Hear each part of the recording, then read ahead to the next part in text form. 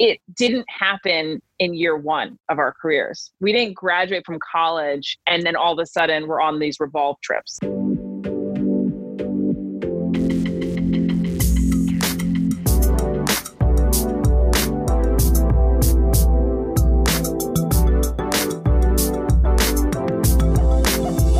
What is up, guys? Welcome back to season 2 of Girl Gaze Resilience Required. It's your host, Taylor.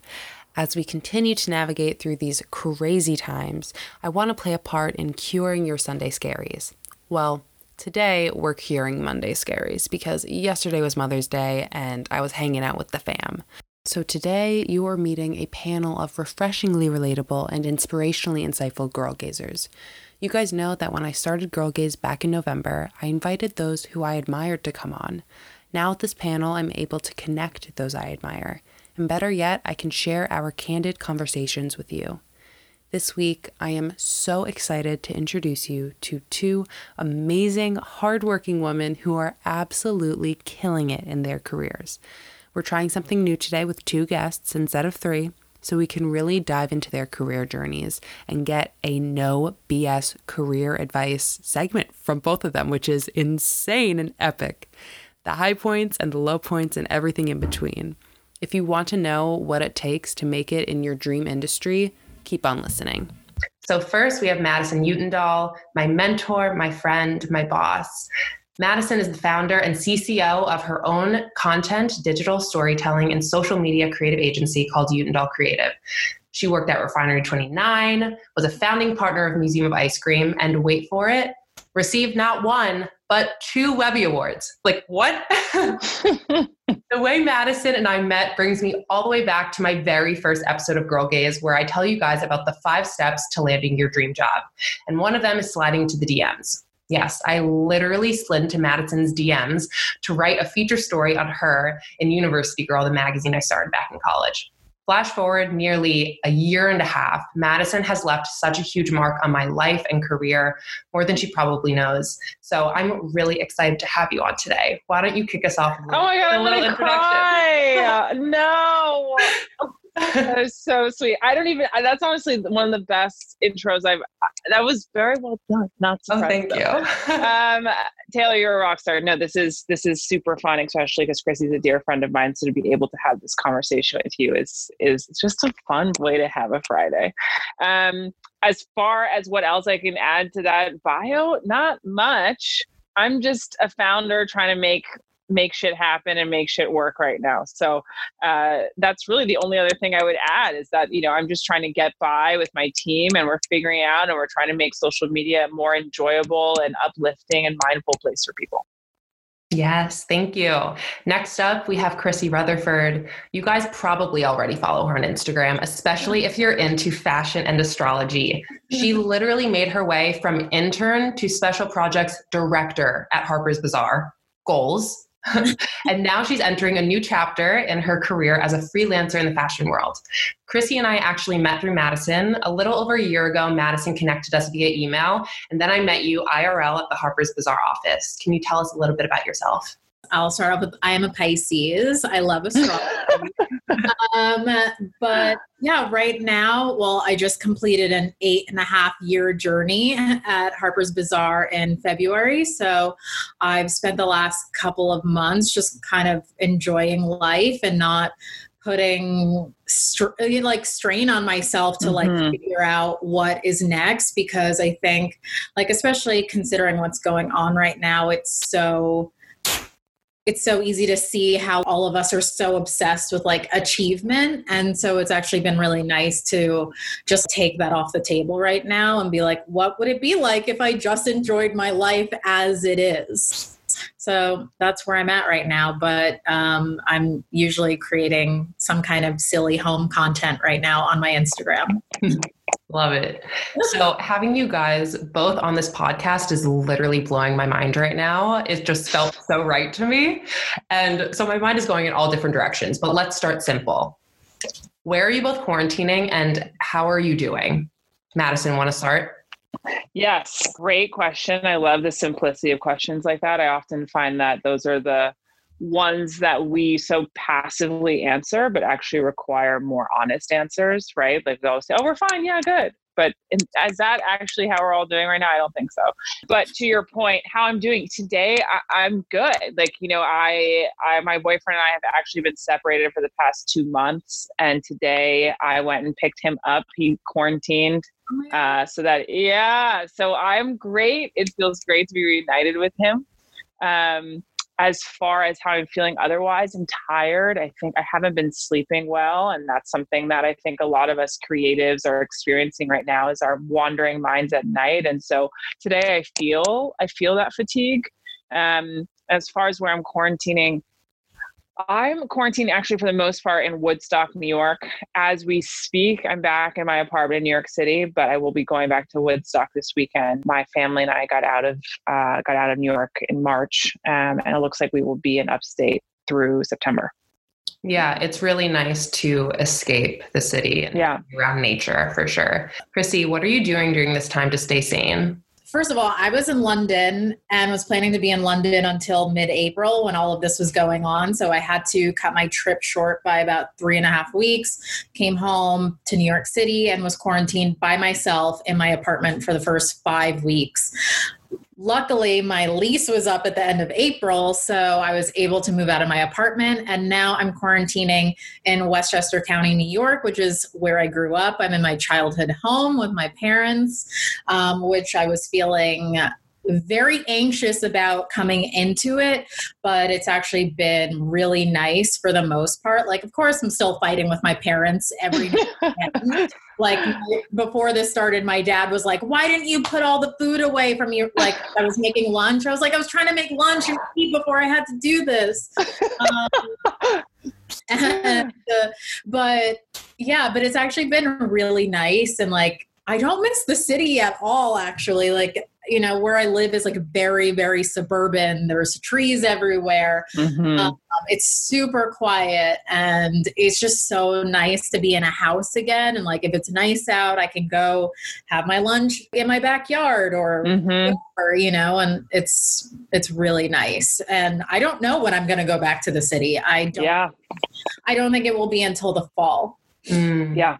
Yeah, no, I totally feel that. I am now back home on Long Island where I grew up. And although I haven't lived full time in the city for that long, I moved back in September. It's still really weird to have a full house with my 2 younger siblings. Yeah. Dog. Like we haven't all been under the same roof. I know, right? High school. Yeah. But I will agree with you, Chrissy, that being in a house and in my hometown where I can go on walks. I mean, I've never appreciated my backyard more. Yes. Right, exactly. No, absolutely. It's Taylor, but to your point, I'm quarantining with my sister, and even in high school, we still did other things with other people. Like, I don't even know when we've ever spent 3 months without seeing another. So, you know what I mean? Like, even in our high school childhood lives, like you still left to go to school, or like you left to hang out with friends, or you had people over. Like, we are not separating at all from our families, which is such a unique experience.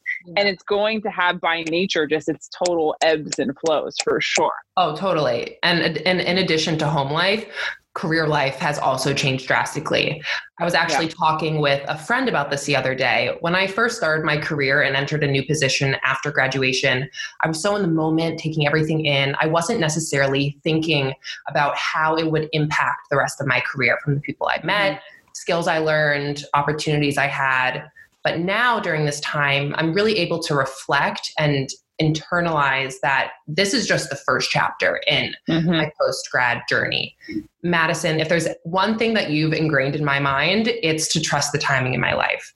Mm-hmm. And I feel like with COVID, a lot of people are experiencing layoffs, furloughs. A lot of my audience is in college. So we're talking canceled internships, challenges with landing a job. I mean, it's hard to wrap your brain around that. I'm curious, Madison, why did you develop that mentality to trust the timing in your life, especially when it comes to your career? I guess because my career has taken such an unconventional path. I mean, even when Chrissy and I met, I was at Refinery 29, like working in the beauty space. And now I have my own social media content agency. Like, you know, my career has just like I went from being a video producer in beauty and a video host and, you know, actually getting invited to fashion shows at the time, because that was the career that I was in. And now it's like inbox empty when New York Fashion Week comes around. But what I mean by that is that, you know, every single career step I've taken, I've tried to lead with deep emotion, what was making me happy, not just sort of what society said that I should have been doing. And so when I graduated from college, I started in the film and TV space, working as a production assistant. And I realized that that wasn't bringing me the joy that I thought it would, because I studied film in college and thought I wanted to eventually be a director and screenwriter. But I will say the through line between every step of my career has remained the same, and that I'm a storyteller and everything I've done is still tied to storytelling. But how it's looked has pivoted drastically. You know, like I'm extremely lactose intolerant. If you would have told me I would like win 2 Webby Awards as head of social for a museum dedicated to ice cream when I was like a production assistant at Last Week's Night with John Oliver and like talking to, you know, New York Times journalists, I would have been like, what the hell are you talking about? You know, like I would have never, ever, ever made that connection. So I guess that's the only kind of thing that keeps me sane, is to just trust that. And like, whether it's like you believe in astrology or the universe, or if you're religious in any capacity, just having this sense of like faith and optimism that there is a path and there's some timing of your life that is being laid out for you. And you just have to lean into it and go with it and just trust and have hope that like everything will work itself out. A belief in something bigger than us. Yes, absolutely. Who has your back, right? Like that inherent trust of like, I'm being put through this for a reason that someday will make sense for me. Yeah, totally. I agree with that. When people think about someone's career, they usually think about where that person is now. But I want to strip back the layers to show everyone that the hustle is real, and it takes a lot of hard work and dedication to move up that ladder and actually land your dream job or create it. Chrissy, I find it so interesting that you were able to grow so much in one place. Can you walk us through your career path at Harper's? Sure. I did 2 summer internships while I was in college, but I didn't go straight from that into my job at Bazaar. I actually graduated in 2008 when the recession was hitting. So similarly to what like college kids are going to experience now, maybe it's worse now, but you know, I definitely experienced that struggle. There was no jobs. People were getting laid off, especially in magazines. And, you know, knowing that I had these 2 internships under my belt, I was definitely like, oh, I'm not going to have any problem getting a job like before the economy completely crashed. I was like, oh, this is going to be easy, but it really wasn't. And it was a struggle for like the first year and a half, honestly. And I'm so fortunate, you know, that I grew up near New York City. So like I lived at home. I just commuted to the city for interviews, or if I got any freelance gigs, because I spent the first 2 years freelancing. So when I started at Bazaar, I came in also as a freelancer. It was only supposed to be like a 2-month gig. I had worked with the web editor there at a previous job. And so she brought me in, and she didn't have any team in place. So she just ended up fighting to keep me there, because she had just brought on like an editor or fashion news writer.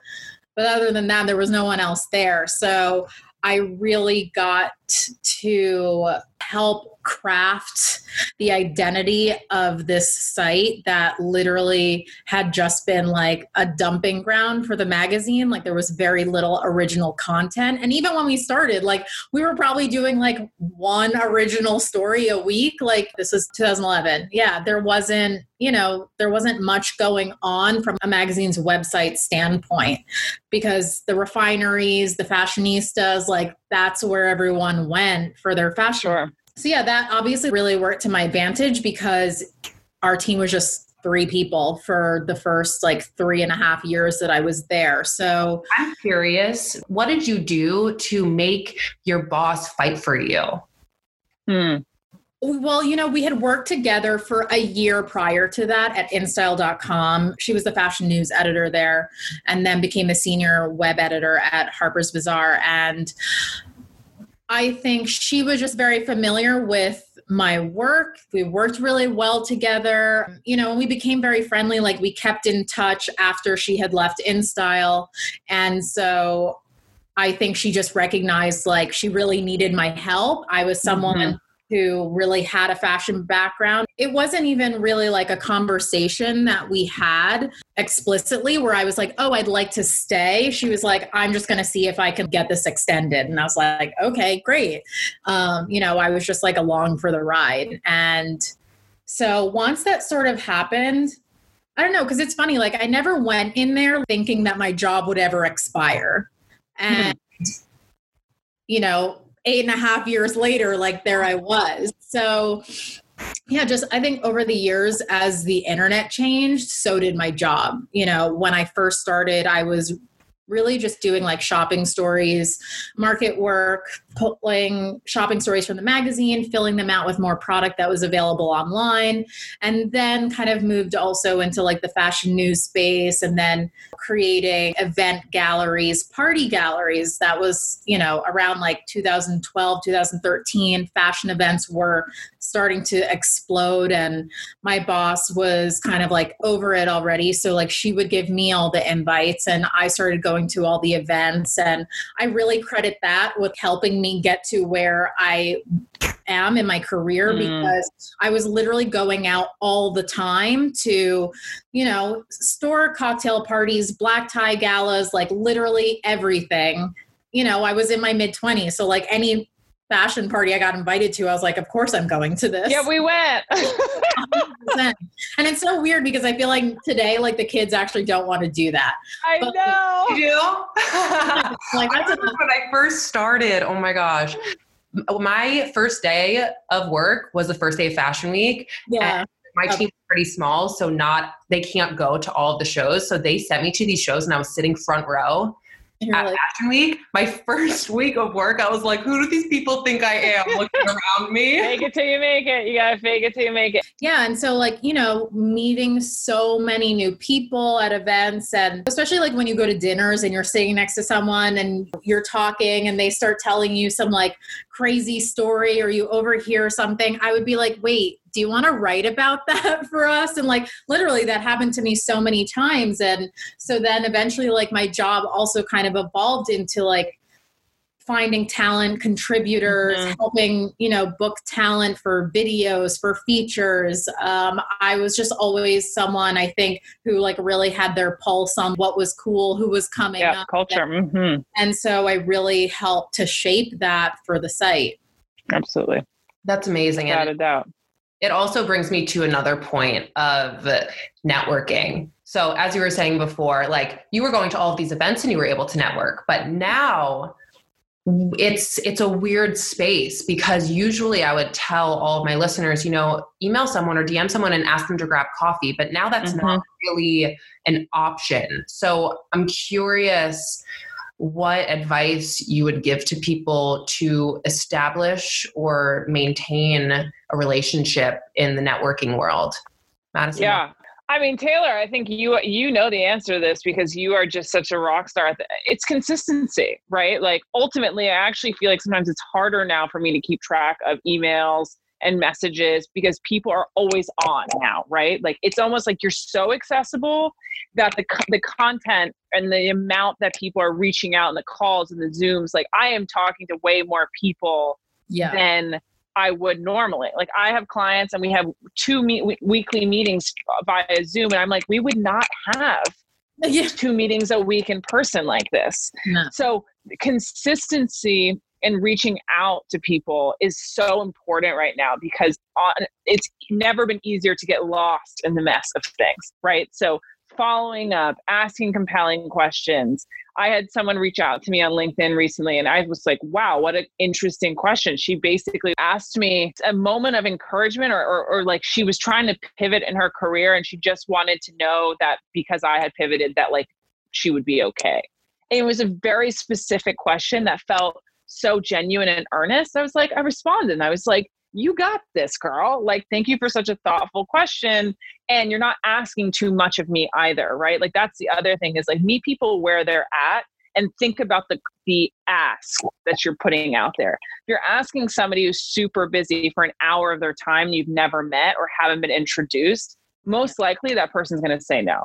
If you email someone and you say, Chrissy, I've been following your career for years and I look up to you. If I could just get 5 minutes of your time, the likelihood that someone like myself or Chrissy will say, yes, of course, thank you for reaching out, is much higher because you're not asking for an hour. But we're both people, like we could pick up the phone and it meant to be 5 minutes, but you're really dope and we're enjoying the conversation. All of a sudden it is an hour, right? Yeah. So that's like just the tangible, quick advice I would give. Yeah. And that brings me to another point of, and I'm sure Chrissy, your inbox is exploding from PR people, and some of their emails are not really sensitive to the situation. Like now when I'm getting PR emails, they are just very straight to the point as if we were pre-COVID. And my mom, this is just going to drop a bomb, but it's all is good now. My mom, unfortunately, had COVID and she's all better now. But just coming from that space of like, this is so sensitive to me, or at least it was, and receiving those emails during that time, I was like, this is not really appropriate because you know what anyone is going through. Yeah. So Chrissy, what are your thoughts on that? You know, I think in general, and this is like from PR people to influencers and everyone like sort of in the public space or like interacting with people, not to like give them an excuse, but I honestly think that a lot of people actually don't possess the like sensitivity or the compassion to actually understand how to navigate a situation in a way that's not offensive. Like I actually think some people don't understand. Don't know how. Yeah. So, you know, but then I think there are some people who are just being like so outwardly outrageous and like offensive. Like there's clearly something wrong with you. That's why I actually think it's really important to give people feedback. Yes. Because it's helpful at the end of the day. Like, you know, there's many times where like, you know, obviously this isn't the same thing, but like brands who have sent invites to panels where all the speakers have been white, I immediately write them back and I'm like, I'm sorry, but I will never attend a panel that only has white speakers. Just like, especially if the topic is like women, I'm like, come on. I'm like, there are diverse perspectives here. Like I can't get with that. So there's many times where I will just straight call people out. I'm like, this is not okay. And I'm with you. I was about to say, I think feedback is so important. And it's crazy just because a lot of these PR people are sending mass emails and then just like replacing your name. So sometimes it's hard to kind of add that personal touch. That actually reminds me, in 2016, I got Zika virus and some PR agency sent out an email. It was supposed to be a joke of this crazy like full body Zika suit that you could wear. And I was like, I was literally on my deathbed for several weeks ill with this. Like, this is not a joke. No. That's like ASOS. I mean, not to throw out any brands, but ASOS got into a lot of trouble because they took this like rhinestone mask that they had that was for festival season. And they released this newsletter that was like, same mask, different reason to wear it. And it was so bad. It was on like it was on like Ad Week. Like all of these big publications picked up this newsletter and was like, don't do this. Like, you want to know how not to market your brand? And they use this example from ASOS. And the damage that this has done from that like passive mistake that was probably made from somebody who has to do 9,000 email newsletters a day is ricocheting, and it's going to be so detrimental to them. Right. So this is not the time for the copy and paste, because the consequences of a mistake right now are make and break. Totally. And that also brings me to another point of just one-on-one networking, especially grads or people still in college. What's appropriate to write to people? You don't know what anyone's going through. Chrissy, what do you I think like you always kind of have to give the person like an out. Like, I hope you're well and, you know, do all that. Hope your family is safe. I have a lot of downtime. I'm trying to connect with people, XYZ. But if right now is a bad time for you because it's a bad time for a lot of other people, I totally understand. Mm-hmm. And, you know, give the person an out. I think it's spot on. Yeah. Yeah. That's a good point of giving someone an out. I didn't even think of that because it gives that extra level of empathy, I think. Yes, I was just about to say that. That's I was your like, word, Madison. yeah, but that is Chrissy's spot on it. I mean, that is the most empathetic and understanding way to reach out to someone. And actually, I would feel like if I received an email like that had an out, I would probably forward that to my assistant and say, like, please make sure we reach back out in X months, because that would tell me that person is hyper emotionally aware, which in the end means that there's a level of emotional intelligence there that's probably worth connecting with them. Love emotional intelligence. Me too. It goes so far. And I think we also have to take into account that everyone's moods and feelings are fluctuating literally on the hour. Like, yes. I wake up and I'm like, oh, great. Like, I'm going to do this, this, and this.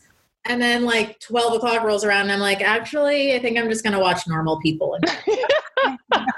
By no means am I like riding any consistent wave during this time. Like, no, it's, like literally on the hour, something could just change. Yeah.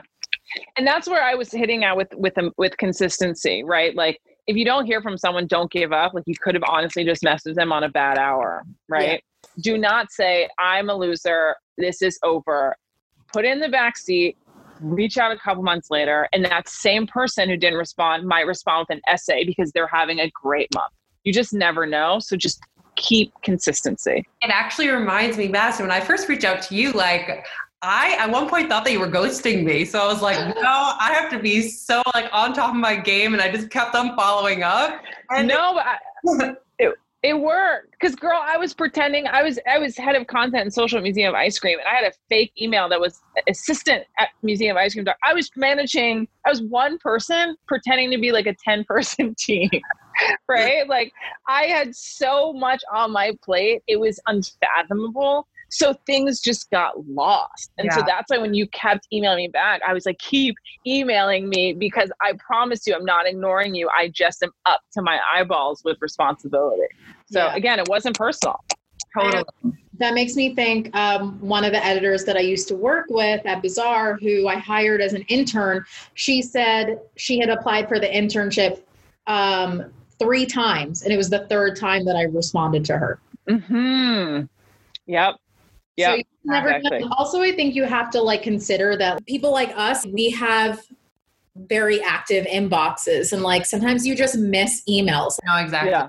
I feel like before I entered the real world, I didn't realize how hard it would be to kind of adapt to everything that came with working. So I want to get deep for a sec. I know that working in fashion and media is not as glamorous as it seems from the in. Did either of you ever experience, a setback, a low point in your career, and how did you pick yourself up from that? Oh, definitely. I mean, like, Christy and I have shared this and we've talked about this at length. Like, it's really even harder when you have big companies that have a lot of public clout to acknowledge sometimes the discomfort and the setbacks, because everyone looks at you in these positions and they're like, oh my God, I would wish I had that. And you're like, I've just been running around making returns all day. Like, there's so many highs and lows in media and fashion that are sometimes unfathomable. The only sort of common thread that I think is really powerful, at least in media and film and TV, is that everyone started there, especially in film and TV. Like, you don't go from being, you don't get out of college and then become an executive producer. Like, I can promise you every executive producer at any major network started as a production assistant. Like, that's that industry. Like, if you work at WME and you want to be a big agent, you started in the mailroom. And that is the reality of a lot of these careers, is that you have to start extremely low paid, unfortunately, doing really feels like trivial work at the time to then build yourself up. And I would be lying if I said that didn't impact my sense of like happiness and self. I was deeply insecure doing those jobs because I felt, I kept saying to myself, like, I feel like I have so much more to contribute. And here I am just like getting coffees. But the reality is that the days of getting coffees and the days of running around with fashion bags thrown over my shoulder, sweating bullets on the subway, have made me a deeply empathetic boss. And I will never have people do those things as a result. So these setbacks at the time, they might feel overwhelming, but in the end, like they're catalysts for great learnings that eventually you'll look back on and be appreciative that you had. At least for me, that's like my personal experience with them. What about you, Chrissy? For sure. I say this to girls or everyone all the time, like, fashion at the end of the day is a business. So yes, it can look really glamorous from my Instagram because I'm posting like freebies and going on trips, but like you need those things in order to not go crazy and to offset all the bullshit that you actually have to go through. So, it's like, that's actually the trade-off, Yeah. I think it takes so long to actually get to that point where you're like, oh my God, I'm getting all this stuff and I get to do all these fun things. Like, you got to bust your ass for a long time before you get there. And because the industry is so, based on hierarchy, you could also never get there depending on what the team structure is. Yeah. Oh, so true. I feel like a lot of kids today think that like, oh, okay, well, I did the internship, but like once I get the job, like it's somehow going to be better. It never gets easier. Honestly, it doesn't. You just get more capable. Especially in editorial, like the team structures just are not what they used to be because the teams are not as robust as they used to be. So like, even if I had a director title, I didn't have an assistant. I was an intern, assistant, and director. Yeah. Like, so true. You're better at the job, but you're always going to have like an impossible amount of work to do. Piera Gilardi, who was my boss for many years at Refinery 29, who, you can imagine her to-do list, right? Like, your to-do list is never finished.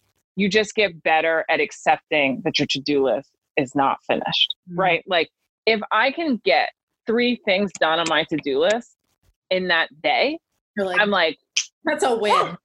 Yes. Yeah. And my to-do lists often like are week-long to-do lists. I stopped doing daily to-do lists because things change, calls. And so I have these week-long to-do lists.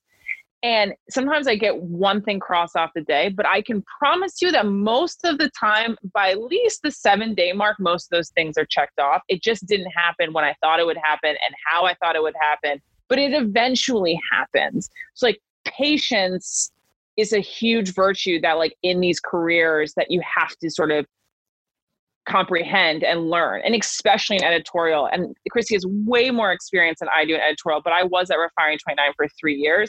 And you can have a plan and something hits and all of a sudden everything that you were working on out the window, scratch, you're starting over, and it's devastating. Or like, I had videos that I had spent months working on, franchises, stories, multiple episodes that just never went live, right? So you have to just keep moving forward and remember that like it's not that personal. And I think that's the other hard part about being in fashion media is that you feel that it's personal in many ways. But just as Chrissy said, like these are businesses, right? And like you are working in an industry. And so much of what you might think is personal is just how the industry works. And so it's about having a thick skin and being able to rub things off and just keep going. If something doesn't work out, something doesn't get published, it doesn't mean you're not a good writer or you're not capable, right? Just got to keep it moving because like being a creative is to be vulnerable. Like, we're just putting all these ideas out there all the time and we feel like our ideas are a reflection of us. So obviously it can feel hurtful if someone's like, no, that's not going to work. Or like, we can't do that. You do have to just be like, well, that's one idea and got to find another one. And you'll have another one, and another one after that. And another point I wanted to make just to all of this is you have to really want to be there. to put up with all of this because everyone thinks that these industries like look really glamorous, and you're going to be sorely mistaken if you come in thinking that like, oh yeah, working in fashion is going to be me going to parties and getting free stuff all the time, you know, as like a college grad. College student. Yeah. Right. You gotta, you really have to like be passionate, and you have to really want it. Yeah, deeply. And I will say, when you get it and when you persevere, like Chrissy and I have had some fun, right? Like there is definitely nights and events and trips that come out of this industry where you're like, holy shit, that was a once in a lifetime experience. I'm never going to be able to go on an all expenses trip paid in frickin' Dubai or wherever, right? But it didn't happen in year one of our careers. We didn't graduate from college and then all of a sudden we're on these Revolve trips at all. That's just not the trajectory. It might look like that on Instagram, but it was years of getting coffees and living at home. You know what I mean? Like it took so much time to get there. But the objective at the end of the day is that you, exactly as Chrissy said, you have to love it or at least be passionate about it. So that in the end, when you do experience the reward, when you do see your work get published and you do get the emails and the messages from other women who've read and seen what you've done.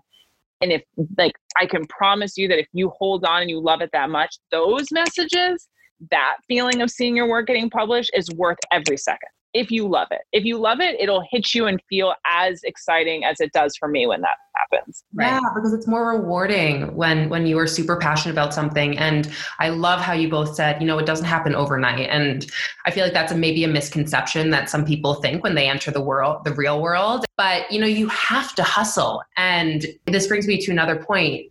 You know, after you hustle and you show ounces of resilience, can you guys recall a high point in your career that made the hustle worth it? Mads, want to go first?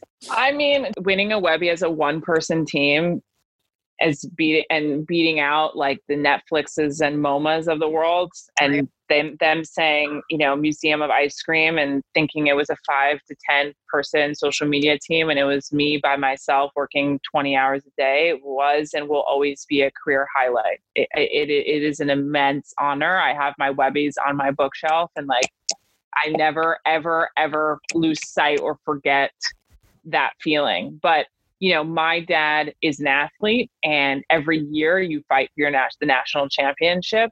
So I don't actually believe in that it was an opportunity or the experience of a lifetime. I think that's so reductive.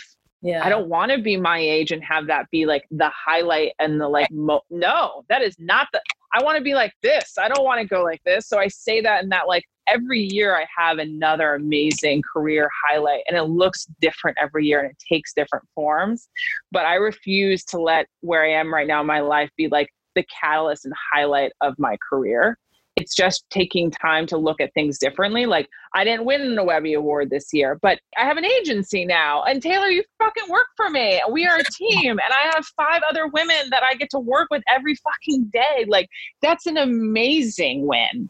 That to me is greater than the Webby Award. That feels like such an accomplishment. And I can't wait till we all together win more Webby Awards, you know?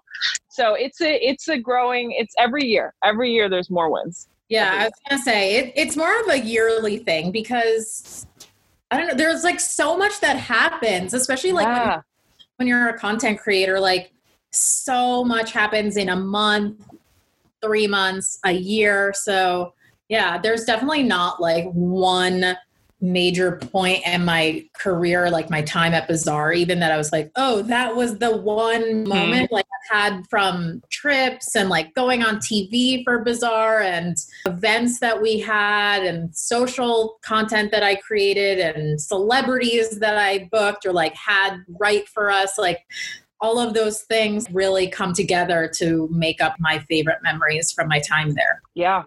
When my dad dropped me off at college, before he drove off, he looked at me and he said, promise me you won't let this be the best 4 years of your life. And I remember I was like, fuck you, Dad. I obviously did not say that to my father. No way.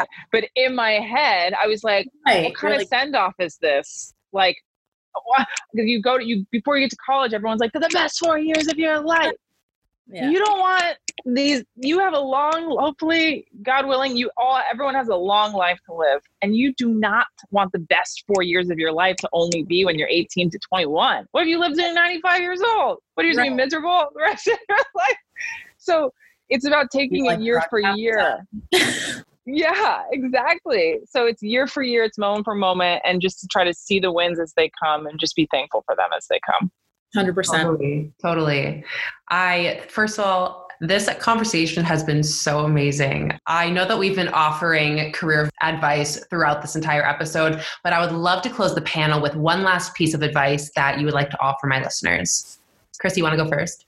I don't want to bite off what you guys were talking about in the beginning, but I do think that there's been so many examples in my life where I realized that things really do happen for a reason, and nothing happens before its time. And even if you sort of fall off your intended path and do something else, that may still lead you to where, you're meant to go. When I think about being young and wanting to work in fashion, I always thought I wanted to be the person that picked the clothes that went to the magazines. I knew I wanted to work in magazines. I wanted to be an editor, and I stayed very focused on that. But in reality, my career ended up being so much more incredible than I could have ever imagined. I said, I manifested it before I even really understood what manifesting is. I think you have to have that ideal dream, but you also have to give it enough space to know that it actually might manifest itself in a way that you actually didn't imagine. I love that. And I agree with you, because I was a magazine journalism major at Newhouse at Syracuse University. And there's a very clear path, as you were saying, you go from editorial assistant to assistant editor, and then you work your way up. But now, to give yourself that space to know that your career might not go like this exactly. You might, dip your feet in another industry, or you might get a different position than what you had originally thought. I think it's really important to just kind of, as we were saying before, leaning into the path that you're on. Yeah, absolutely. Couldn't agree more. Chrissy with her wisdom as usual. The only thing I would add is that just really, if you can listen to your gut and your instinct, every time I was ready to leave someplace, I knew I had a feeling in my gut that was telling me it was time. It was just a matter of whether or not I was going to listen to it. So don't get distracted by the fancy name of where you work or the boss. Listen to how you internally feel and really put your happiness first. I can promise you, you let yourself stay in a place that's miserable. Once all of a sudden the things that were bringing you joy, seeing your name get published, once that stops bringing you joy, then you got to go. You got to go. It's time to find something else and pivot. And that you're never too old or too young to make a change, at all. At all. You just really need to trust your gut and follow that instinct. And I promise you, if you do, it'll pay off. I actually think the universe punishes people that don't listen to their gut. I really do. Say you should really leave a job and you don't. I think the universe is going to force you out of the situation. Yes. Or it's going to make it so painful for you that you literally have no other choice. Yes. Could not agree more. Or anything. Yeah.